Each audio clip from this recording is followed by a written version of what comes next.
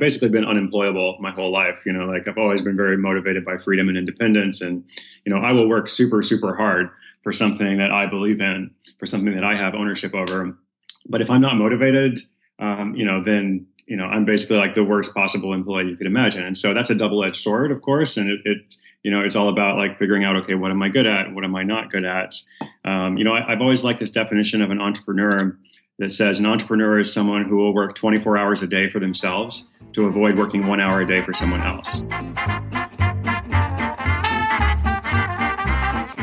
You are listening to Louder Than Words, the podcast inspiring creatives of all types by giving you a glimpse into the lives and creative process of the most remarkable people you know. I'm John Bonini, and I'm your host.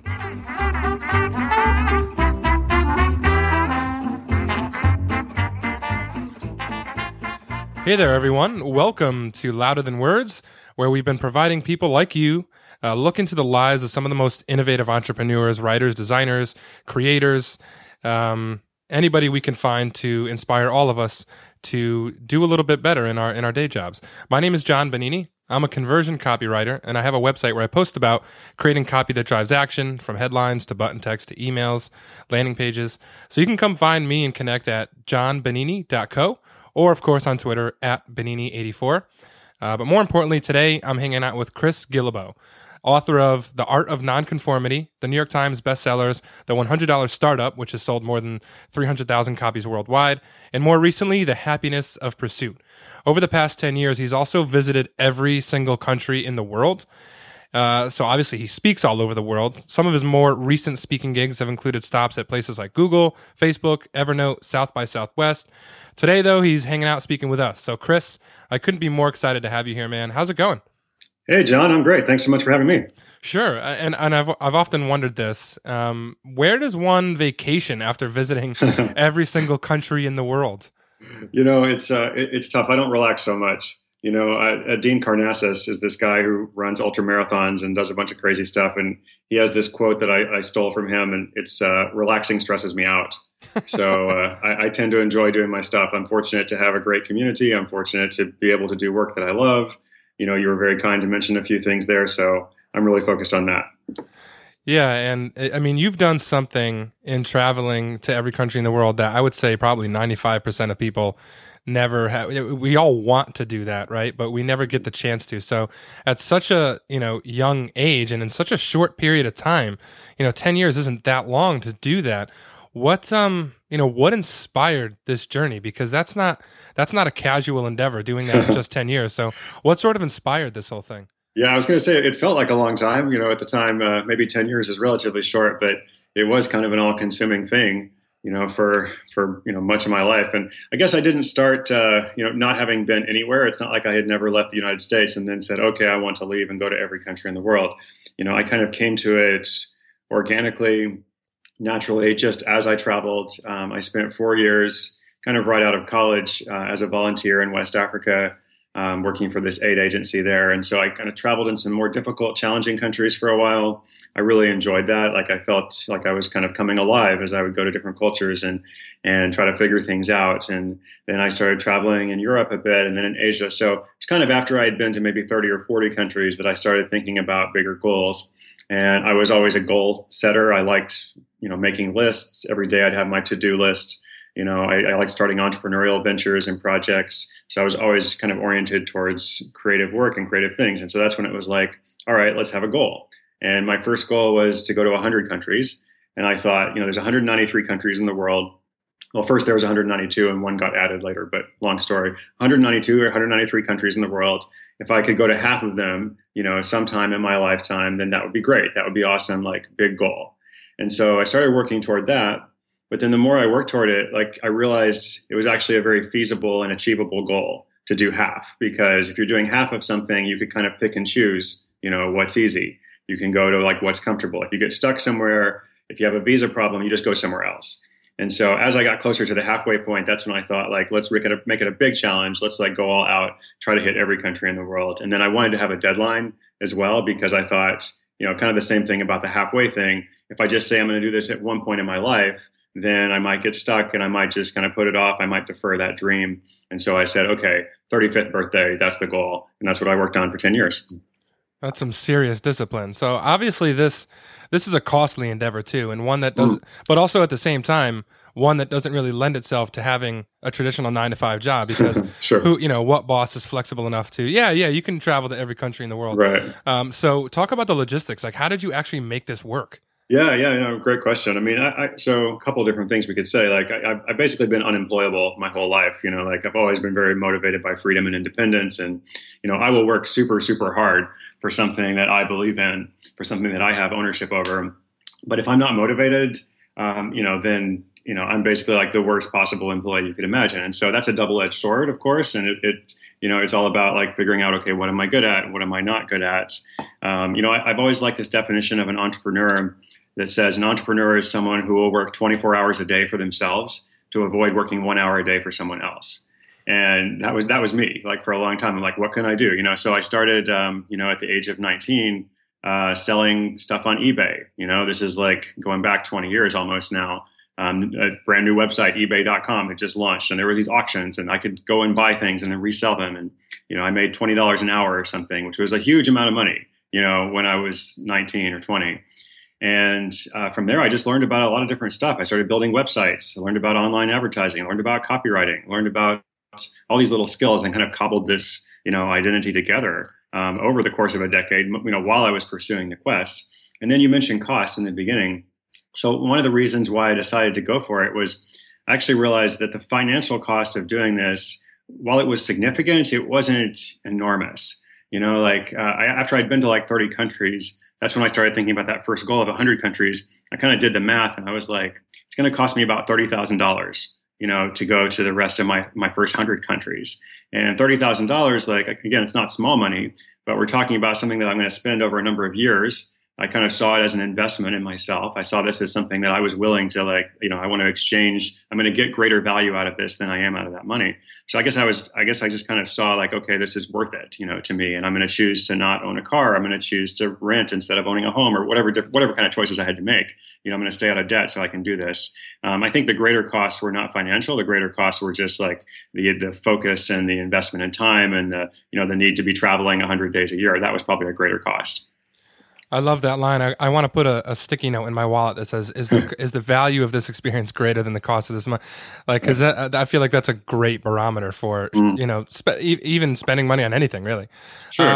So at the time, so just a brief example. At the time, like my friends back at home, I was still in West Africa and just coming off that experience. My friends at home were buying vehicles like cars and trucks that cost $30,000, and nothing wrong with that. I mean, it's cool. Like if you value that, like go for it. But for me at that time in my life, I was just like $30,000, and I read a blog post about this. It was one of the first posts on my blog. It was like 100 countries are an SUV. For me, like I'm just going to value those experiences of doing that. So I'm going to choose 100 countries. Yeah, and you mentioned somewhere in there too, like, and this is a common trait among so many entrepreneurs, is like, you were doing things, you would rather work a 24 hours for yourself than 1 hour for someone else. So you were doing things at a very young age. It seems like a really common thing. So, but I mean, growing up, did you ever have like those crappy jobs in high school, those late teenage years where you're washing dishes? Did you ever have sort of those kind of jobs, or did you always do things for yourself? Yeah. Okay. No, it's a great way to go back, because I tend to say like I'm self-employed for life, never had a real job, but it is technically true that I had some of those crappy jobs.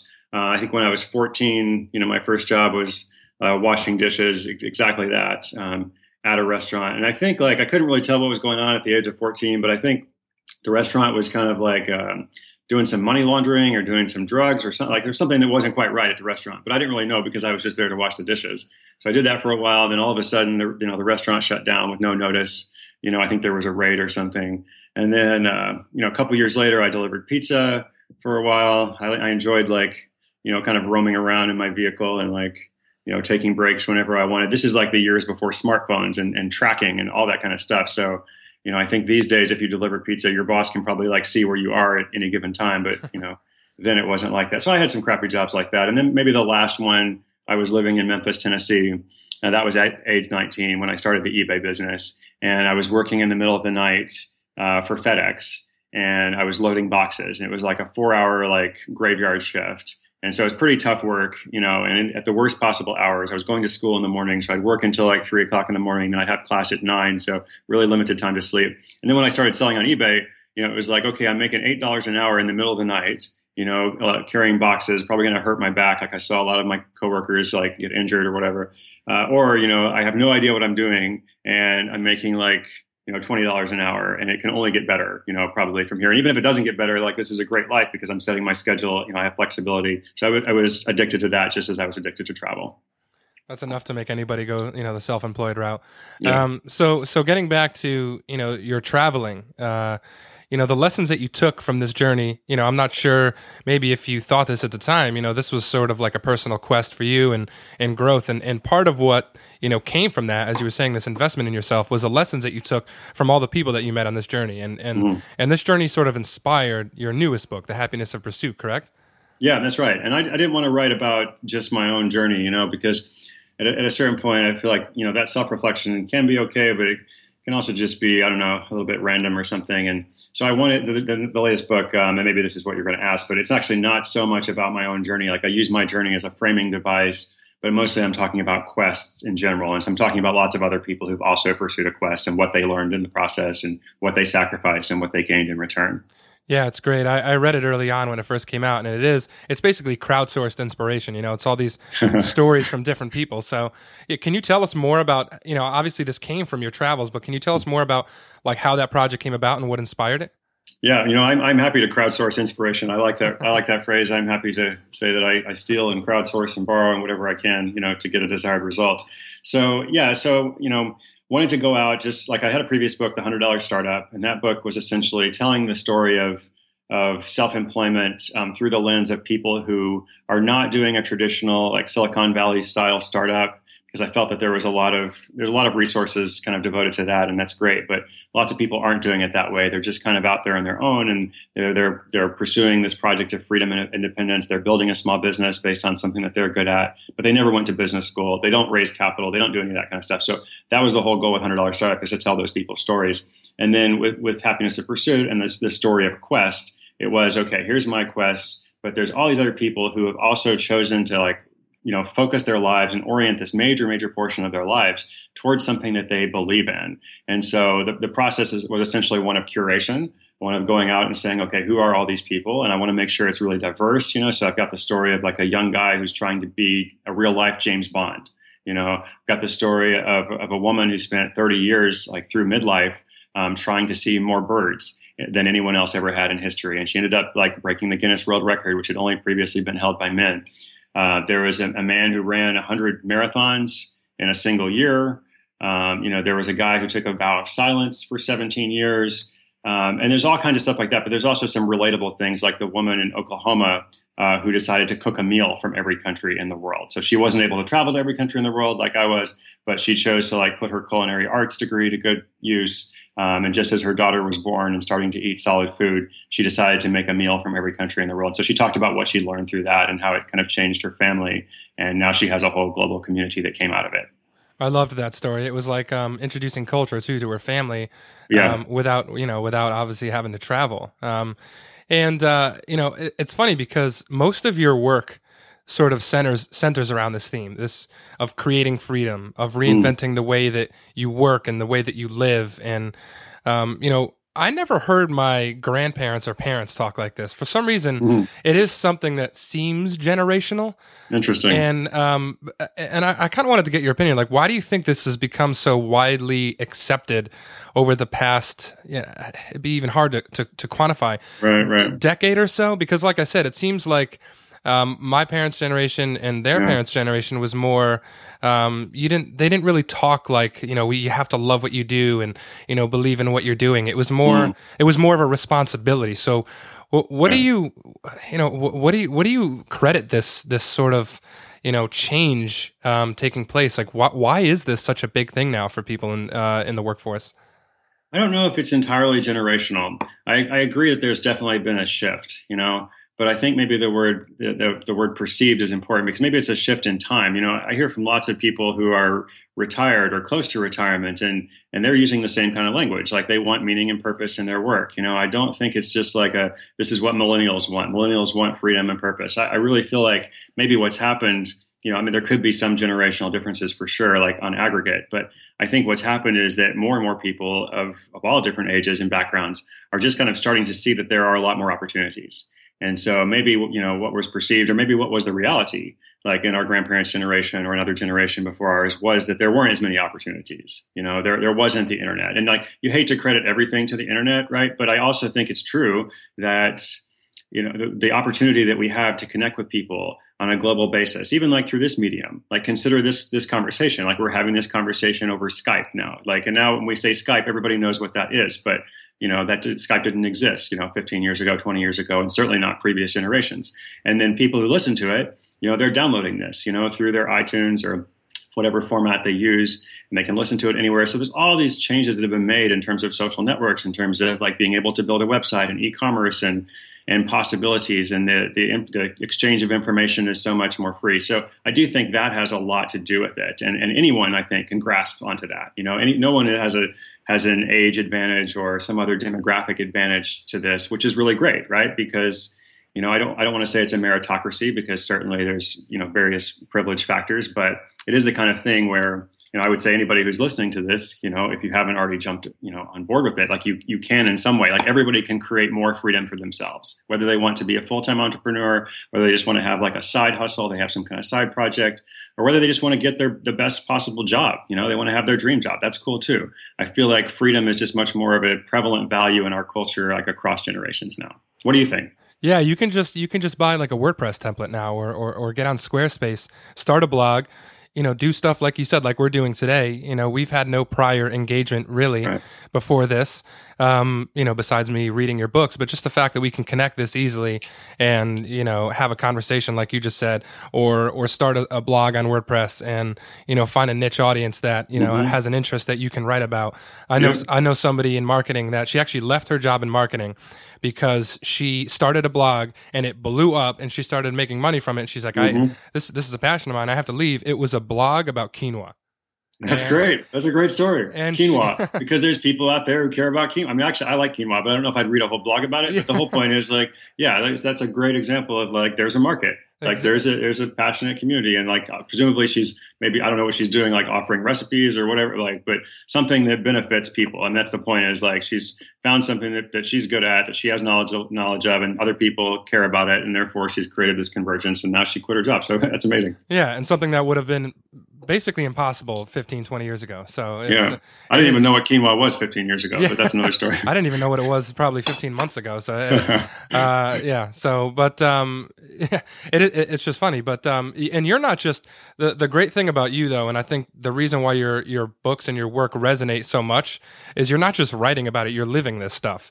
But still you don't focus on yourself. Like these books that you write are still focused on other people's stories and people you've come across in your travels, but you're living this stuff. You've been self-employed your whole professional life, and you're out there traveling and meeting people. So was there a specific life experience that sort of led you to this life, or to embrace this life of a nonconformist, I guess we'll call it? I think it's probably a process of a lot of different experiences. I don't think there was like, one moment in the wilderness or one turning point or something. It's like, I kind of worked toward it. I'm 37 now. I didn't start the blog. I didn't start the blog until I was 30.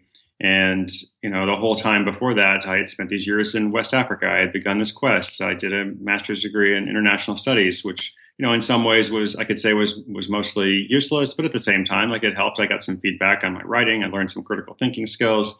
Before that, I was a high school dropout. Then I was the dishwasher. I delivered the pizzas. I think all these things kind of, lead us to where we are. I think there's lots of different paths we can take in life. It's not like there's just like this one road or something. But at a certain point, I think, the goal for all of us is to find this magic intersection between like, oh, here's actually what I love to do, and I'm actually pretty good at it, and it actually can be somewhat rewarding. Like this is a concept I'm working on in my next book. It's called Joy, Money, Flow. It's like, this is what we all want, no matter whether you want to work for yourself or someone else or whatever it is.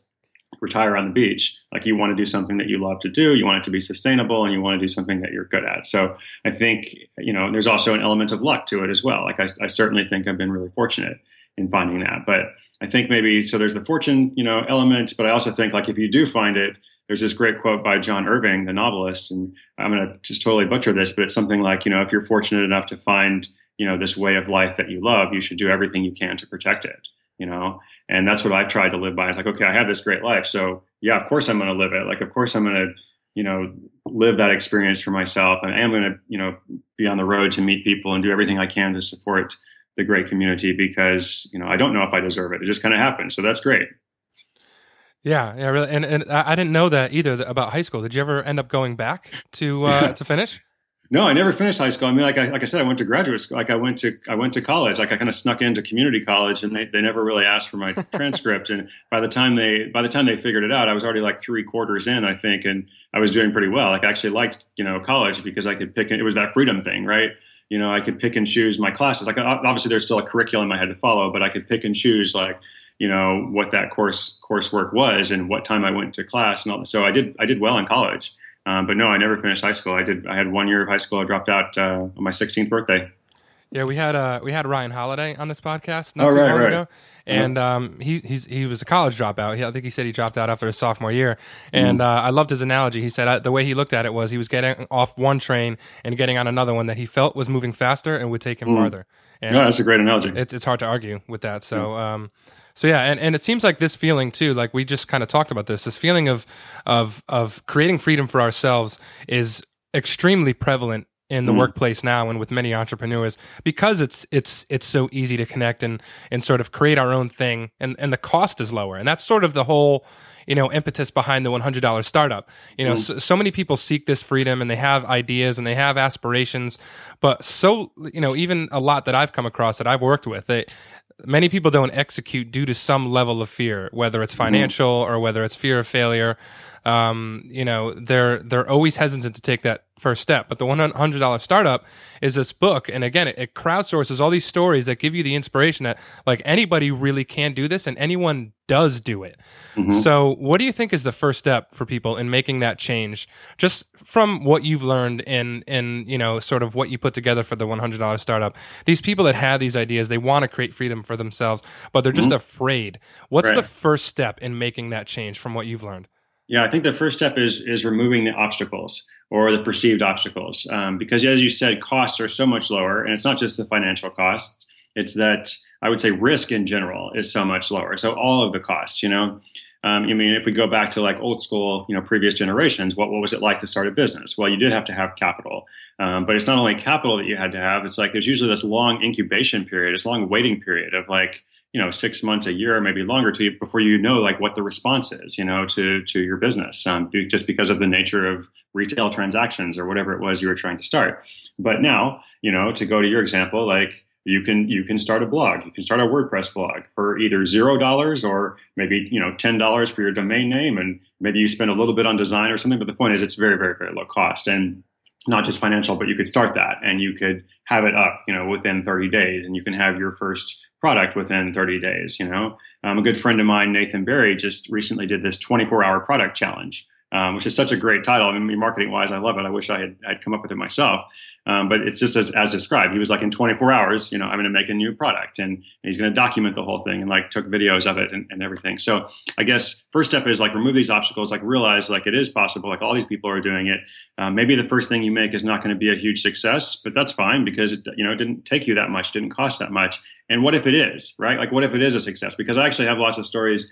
People always focus on failure and they're like, tell us your greatest failure story. And I actually hear from a lot of people that are like, I created this first thing and it actually worked really well, so you never know. So I would say remove the obstacles, then figure out a way. Okay, what is my product? What is my service? How am I going to get it out there? That's really all I need to have for a business. A business is a product or a service. It's a group of people, willing to pay for it, even just one person, right? Willing to pay for it. And then a means of getting paid. So the means of getting paid is really simple because everybody has PayPal, right? You can put a PayPal button on your site, in 150 countries.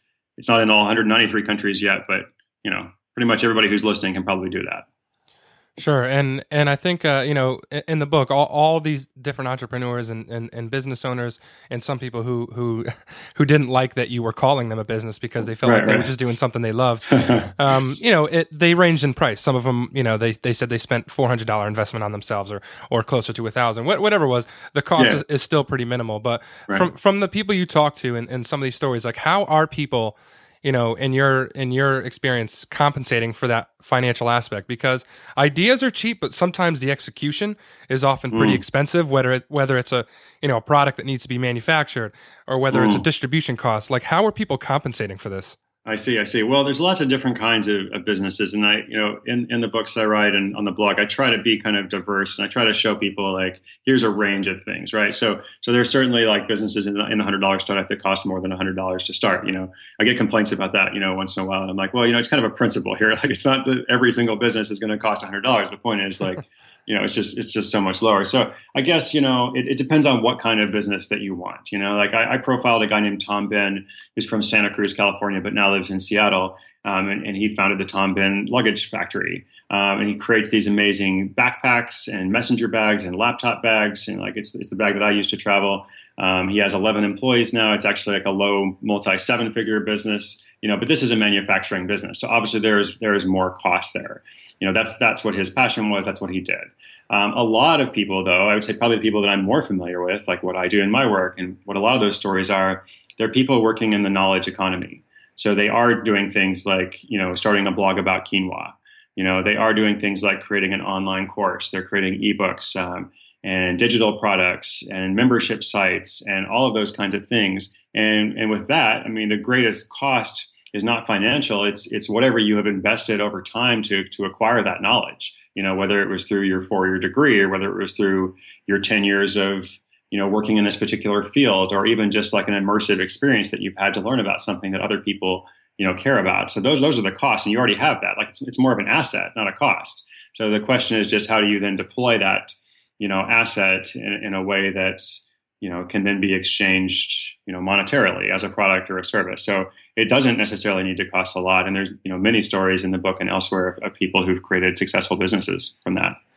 Yeah, and I think one of my favorite parts of the book is the fact that just from reading these stories, you kind of learn that you know entrepreneurs, the language that we share, it transcends like Mm, cultures, countries, language barriers. yep. There just seems to be this X factor there. Did you have? I know through all your travels from the $100 startup and even the happiness pursuit, there's way too many stories. But do you have one that sort of sticks out that when you go speak somewhere, you'd be like, I have to bring up this story here. Like, is there one or two or maybe just one that's popped in your head right now when I Yeah, asked you cool. that you just love sharing? Sure, sure. Yeah. So I'm trying to think about your audience and what people respond to. So I like the story that we briefly talked about earlier with Sasha Martin, the woman who cooked a meal from every country in the world. So here's a more entrepreneurial one. I really like the story of Brett Kelly, who is this self-described geek. He was a software developer living in California, and he created this ebook called Evernote Essentials. And he had never owned a business before. He had never written a book. He was just a big fan of Evernote. And he's like, there's actually no software manual for Evernote. Like, Evernote is simple to use. You don't need a software manual for it. But if you want to actually kind of really delve into it, there's some tips and tricks you can learn that will make your experience better. So he created this ebook and he offered it for sale. I forget, it was like $24 or something, like pretty low cost. And at the time, he and his family were in some debt. His wife was working this second job. They had 2 kids. So it was a little bit stressful situation. And his goal was like, okay, I'm going to make this ebook. If it does $10,000, over the course of a year, then I'll be thrilled. And he took about a month, to write that ebook and to design it super professionally and then to write the copy for it. And so it was about a month-long process. And that ebook like super took off. I mean, it did so well. It was like $10,000 within the first few days. A bunch of big bloggers kind of picked it up. And then it just kept selling after that. And it wasn't selling at, this huge level, but it was $300 a day and sometimes $500 a day or 100 or 200. And so all this whole crazy thing ended up happening with him after that. He actually took a job working for Evernote because the CEO, saw it and became a fan. And I think he's actually left Evernote now, but the last I talked to him was maybe a year ago, and that ebook is something like $300,000, worth of sales. And this came about because, he identified this gap He was like, I'm a fan of this software. Millions of other people are using it. I can't be the only person who's looking for more documentation about it. So I'll just create it and we'll see what happens. So there's a lot of other people like him, but I think that's a good representative story of how people have deployed their skills in the knowledge economy, have taken action, have overcome that resistance, and then seen something really great come about, because of it. That's a phenomenal story. And what did he price it at originally? I believe it was $24. I think he's experimented a little bit. I think for a while he dropped it to like 15, and then I think it was like 30 or something. It's always been in this like relatively low range, so not super low cost, like not like a couple bucks, but also not like super expensive. Wow. I mean, that's just the power of distribution. And I think, in my opinion, that's one of the most powerful things that we have at our disposal as, aspiring entrepreneurs, is that you have this channel that's just, as of right now, just free to distribute on in the internet. And you can get an ebook like that for $24 out there and make $300,000 and say that's insane. I mean, the greater point is like, not everyone who's listening is going to make $300,000 off an ebook. Like, I try to always be clear about that. Right. But I guess the thing is, like, it was an experiment, and he knew he wasn't going to like lose money on it, right? I mean, his costs were very, very low, and even if it sells a few number of copies, it can still be empowering. I think it's very empowering to have some income, arrive in your bank account each month that is not from an employer, even if you're happy working for your employer. I think it's smart. I think it's very empowering and motivational. Yeah, and you just said something there that was interesting, and about people misconstruing like. I don't think it's not the ebook, right? It's the fact that he found this knowledge gap and filled it. That it could have been anything. It could have been a podcast, video series, whatever it was, whatever platform he had at his disposal. And I think from reading some of the comments too, I've read some reviews on Amazon of the $100 Startup, and it seems like so many people also misunderstand the point on there as well. They're like, this guy thinks that we could just take $100, like it costs much more than that. Being an entrepreneur is so much more expensive. And I almost wonder if these people just read the jacket of the book, or they actually read these stories, because it's not like you're in there waxing poetic about how you can start the business of your dreams for $100. So that's funny. I don't actually read the reviews myself. Like I never actually want to even go there. So I guess. All right, here, let me pull some up for you. No, I'm kidding. No, it's good. Let's go back to where we started. My message is not about like, hey, work less. Like I actually like work. Like I said, I feel very fortunate. I can do what I love to do, and that definition of an entrepreneur being willing to work 24 hours, a day for something that they believe in. I guess the freedom and independence, that's the most important thing. And like, if you are willing to work for it, then don't take it from me. Take it from all these people who've been able to do it in their own way. Sure, and just to be clear, the reviews are mostly astounding. There's always those few that they try to balance it with. Exactly, for sure. Yeah, I don't read either the positive or the negative. I think that's best. It's like, don't believe the good things people say about you or the bad things. Yeah, right. Either it'll lead to some sort of plateau where you think you're great, or you'll think you're crap and you'll never write another book again, and then everybody loses.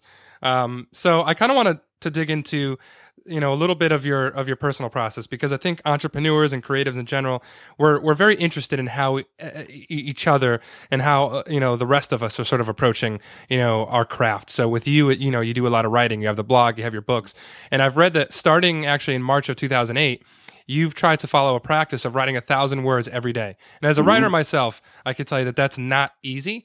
So how does that work out for you? Tell us more about that. How does it work? Yeah, so that's always been my goal, my little matrix of like, okay, I want to be a writer. If you want to be a writer, you just have to start writing. Essentially, there's not really much of a certification process, for being a writer. What matters essentially is what you're, producing and what you're putting out into the world. And the time commitment is also not that important. You could spend 8 hours, struggling with something and not, have anything at the end of the day. Or you could, we all have days where we actually work really well and we're super productive and we actually get a lot done in an hour. So I tried to set this objective standard of 1,000 words a day, every day, 6 days a week. I take one day off from it. And I don't always hit like every single, like it hasn't been like a 6-year or a 5-year streak or whatever, but I would say it's a general habit. It's like exercise. If you have an exercise routine and you miss a day of your exercise routine, then you're probably going to be fine. You get right back to it. But if you miss like several days, you start feeling bad. and you kind of like you actually have to take like drastic action to make sure that you get back to where you were. So for me, like the streak, the not the streak that's been 100%, but the streak that's been pretty consistent, it just kind of helps me to focus on what I want to accomplish. And I'm also traveling all the time, as we discussed. Like I travel about half the time. I live in Portland, Oregon half the time, and I'm on the road all over the world the other half of the time. So that's why the matrix helps. It's like, it doesn't matter where I am. It doesn't matter like what's going on. I have to like fulfill this commitment 1,000 words a day. And I know if I do it, then I'm going to feel better about myself by the end of the day. So for those of us other writers out there, what works for you? Any productivity hacks you can share, or tools that you use? Like what I guess helps you hit that mark? Pretty basic. I mean, I write in Evernote. I could mention that. I write in Scrivener. I do use Scrivener for my books. I write in great. Yeah, exactly. I write in Microsoft Word or Open Office. I mean, a few different things. Sometimes if it's blog posts, if it's a kind of a shorter post, I might just write directly in WordPress. So I don't know. I don't have a lot of hacks. I don't. I'm the kind of person like first thing in the morning, I'll check my email. People are always telling you like never check your email first thing in the morning. I don't know. I kind of like to know what's going on. So I check my email, but then I don't live on it all day. I mean, I try to be like, okay, I'm checking in on stuff, but then at a certain point, like the workday, such as it is going to begin. And, I have these goals for today. Like right now I'm writing a book. I know that book is going to be about 70,000 words, maybe a little bit more, but 70,000 words, 12 chapters, kind of do the math. I kind of schedule it out. And I'm going to get stuck along the way. I'm going to have lots of stuff I have to throw out, but I know that's going to happen. There's nothing I can do about that part. The only element I can control is like every day I have to like make progress toward that initial goal. And if I don't do that, then I won't be able to do anything later. Do you ever find yourself writing? Because I love handwriting. So I have a bunch of Moleskine journals that I carry around in my backpack. Do you ever find that works for you? I started that way. I actually started maybe for the first 3 or 4 years that I was a so-called professional writer, I actually did write a lot in longhand, and then I kind of transcribed it later to a laptop. But something's happened over the past couple of years, and maybe this is like a bad thing, but I guess I do find myself just kind of glued to the screen a lot more, and so pretty much have my laptop with me at all times. And so I would say the majority of my writing now is directly to laptop. Yeah, it's certainly a time saver. I just feel like when I write it, I'm able to distance myself more from it when it's handwritten. There's really no explanation for that whatsoever, but it just works for me. And I don't know, I'm just able to look at it from an unbiased standpoint. Whereas I'm writing, I self-edit because I could just hit backspace, and it's gone, and then I didn't get to see my progress. So it's just an interesting thing that works for me sometimes. Cool. How about you have your phone close around? Like what kind of apps are on like your home screen? Because I really believe that you can really tell like a lot about how somebody works by what apps they think are most important, and they have like right on their home screen. Cool. Yeah, I got my phone right here. Don't use a ton of apps, but maybe in terms of like productivity, the one I actually like a lot is OmniFocus. I don't know if you use that or if you use a different one for your tasks. No, I haven't used that, no. Yeah, so I'm a big fan of this. So OmniFocus is like a task management software, and so it syncs across all devices. So I have it on my iPad, on my desktop, my laptop, my phone. So anything I input anywhere, it's going to show up somewhere else. And that's how I keep track of like, okay, here's my daily tasks. Here are my projects that I'm working on.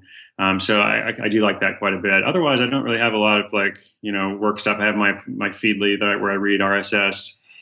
So it's more stuff that I consume. I have like my New York Times app. I have Spotify. I have Instagram and stuff like that. But that's pretty much it. Yeah, Spotify too just came out with the running edition. I don't know if you're a big runner or out. I am a runner, but I haven't heard of that. Yeah, it's a new update to the app that I guess if you engage it when you start running, it'll use the motion sensor in the iPhone to track your pace and play music that matches that pace. So that's pretty cool. Oh, that's fun. I haven't tried that. Yeah. So and you mentioned that you're working on a book. That's exciting. Can you tell us about that? Is there anything you can tell us? Yeah, no, sure. So the next book is about helping people find the work they were meant to do. Like I've noticed in talking with lots of folks that, sometimes people feel like they have their dream job, and when people have their dream job, they use the same kind of language, just like entrepreneurs talk about freedom. People who have their day jobs, talk about winning the career lottery. They talk about how they love what they do and it feels like play, and they would do this job, without a salary if they had to.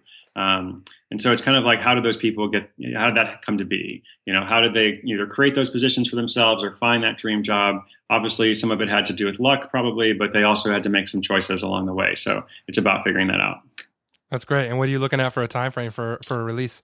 Looking at spring 2016. So depending on the time people are listening to this, there's still a little bit of time to go, but shouldn't be too long. And I always do a big tour whenever I have a book. I love to meet readers wherever they are. Awesome. That's exciting. Well, Chris, I really appreciate the time you took to come hang out. For our listeners, you don't know this, but it's actually a Saturday, and because Chris is so busy traveling all the time, this was one of the few slices of time that we can get him in for. So, Chris, I really appreciate the time carving out on a Saturday. This was a lot of fun. Thanks for coming. No, absolutely, it was fun to me too, and thank you for taking time on Saturday. So, thanks, John. Absolutely, and for all of our listeners, thank you for listening. And if you enjoyed today's episode, make sure you share it with your friends, like, subscribe, all those great things, and be sure to come back next time because we're gonna have more great guests. So long, everybody.